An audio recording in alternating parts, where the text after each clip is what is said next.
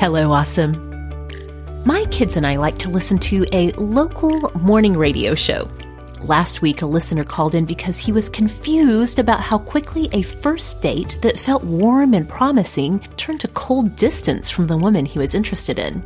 The radio host called the woman in question, and the rest of the story was that on their romantic dinner and movie date, he had been texting nonstop. His explanation? Well, he was on a group text and they were trying to set up a basketball game time. Like the hosts of the radio show, I was flabbergasted, but also a little convicted. It's so easy to see how our many devices can cause such bad manners in others.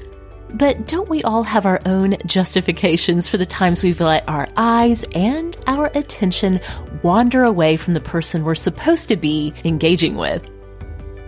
In a culture that is growing more accepting by the day of phones left on the table during dinner and not even making eye contact with the people handing you your change at the register, it is normal to be barely present to others.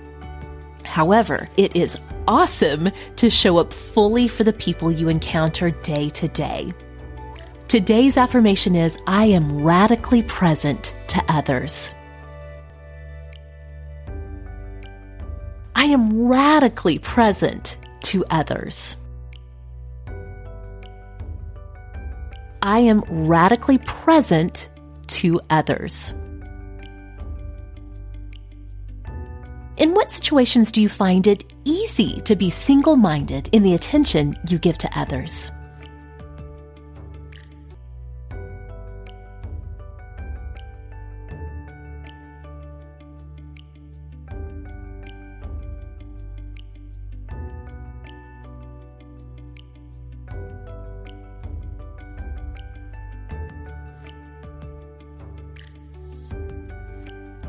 In what situations do you find you withhold your full presence with the people around you?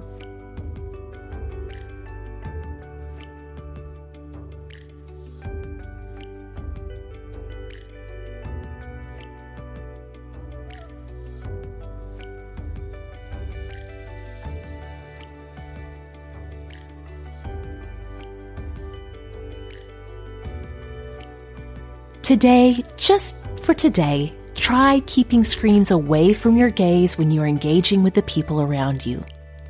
Notice what happens to the dynamic in a relationship when you offer your single-minded attention.